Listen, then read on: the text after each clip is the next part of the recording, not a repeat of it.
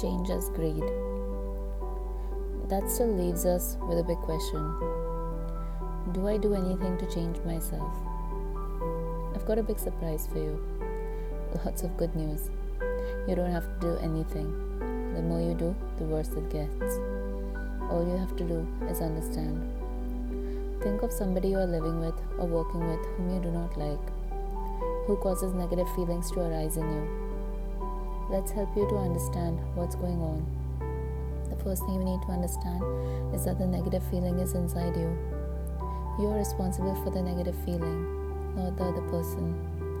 Someone else in your place would be perfectly calm and at ease in the presence of this person. They wouldn't be affected. You are.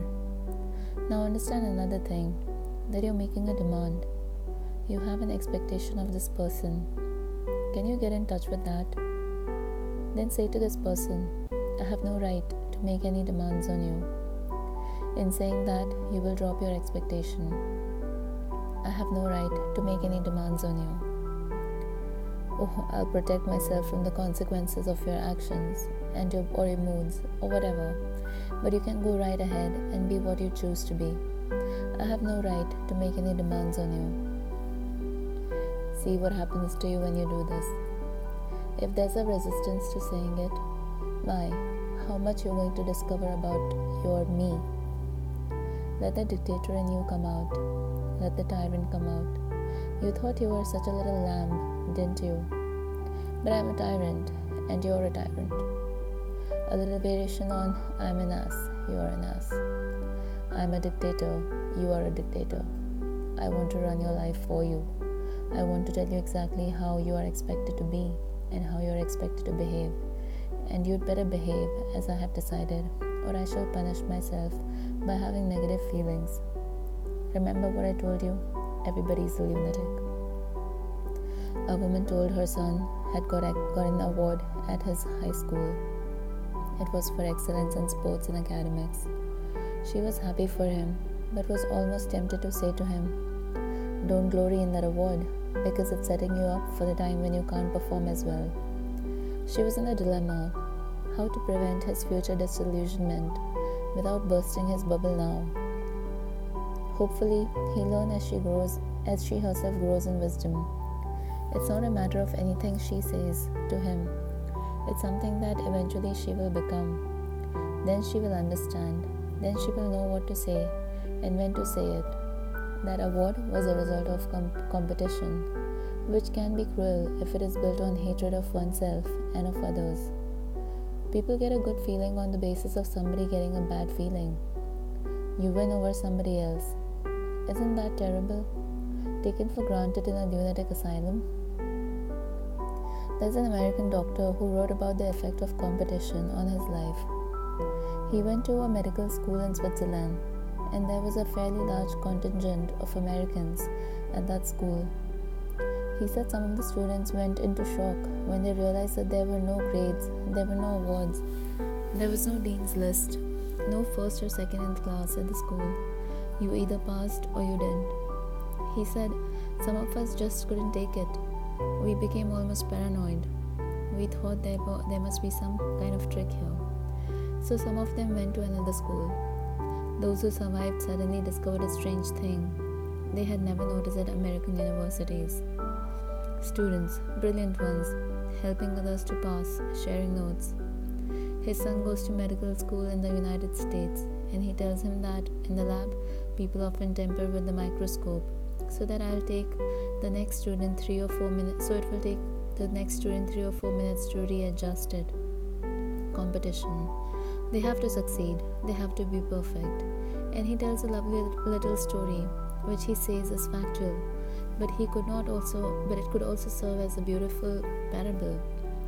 There was a little town in America where people gathered in the evening to make music.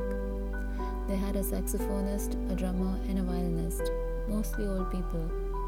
They got together for the company and for the sheer joy of making music, though they didn't do it very well.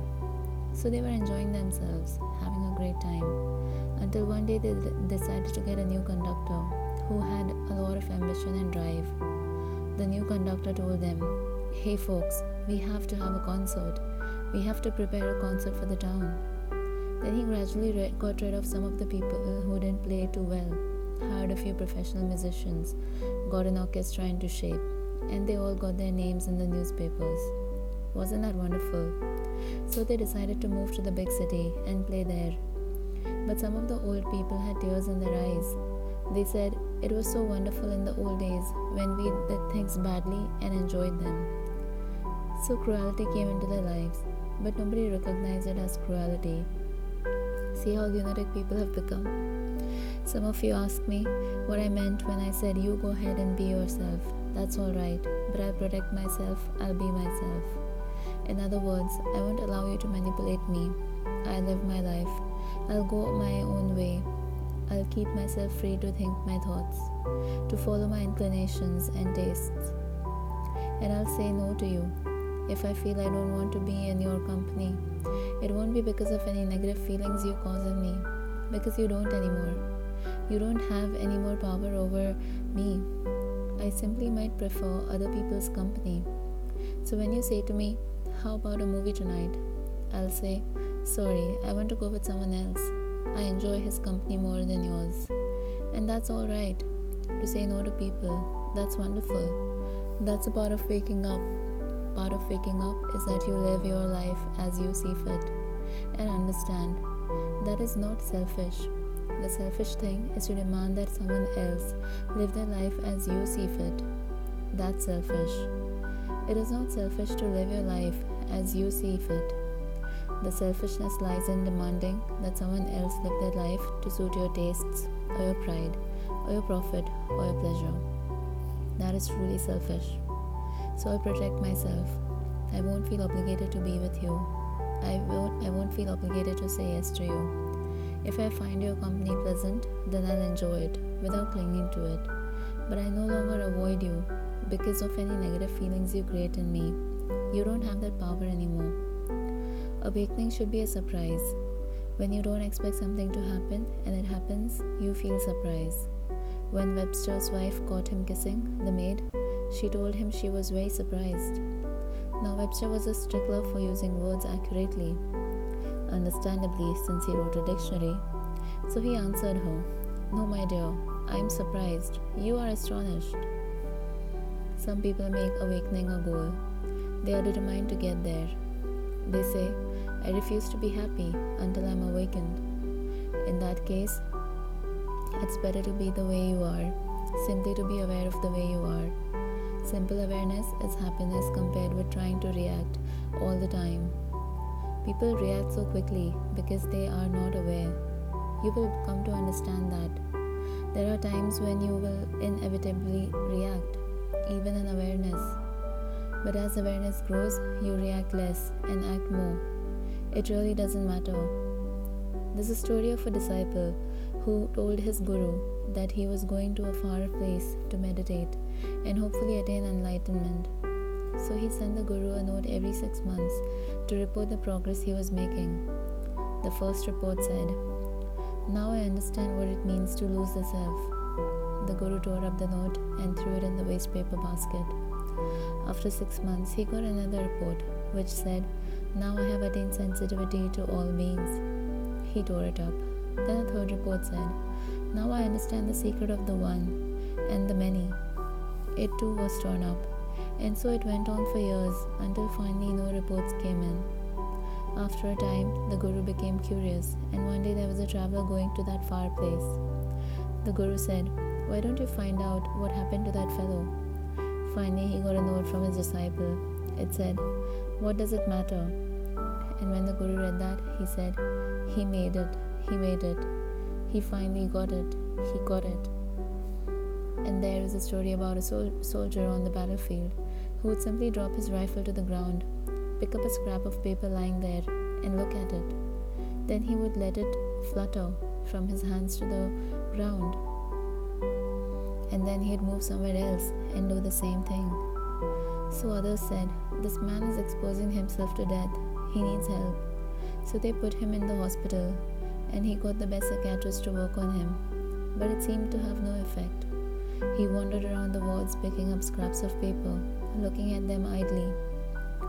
and letting them flutter to the ground. In the end, they said, "We've got to discharge this man from the army."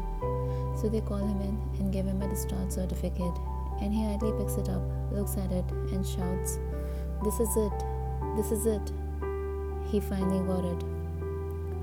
So begin to be aware of your present condition, whatever that condition is. Stop being a dictator. Stop trying to push yourself somewhere. Then someday you will understand that simply by awareness, you have already attained what you were pushing yourself toward.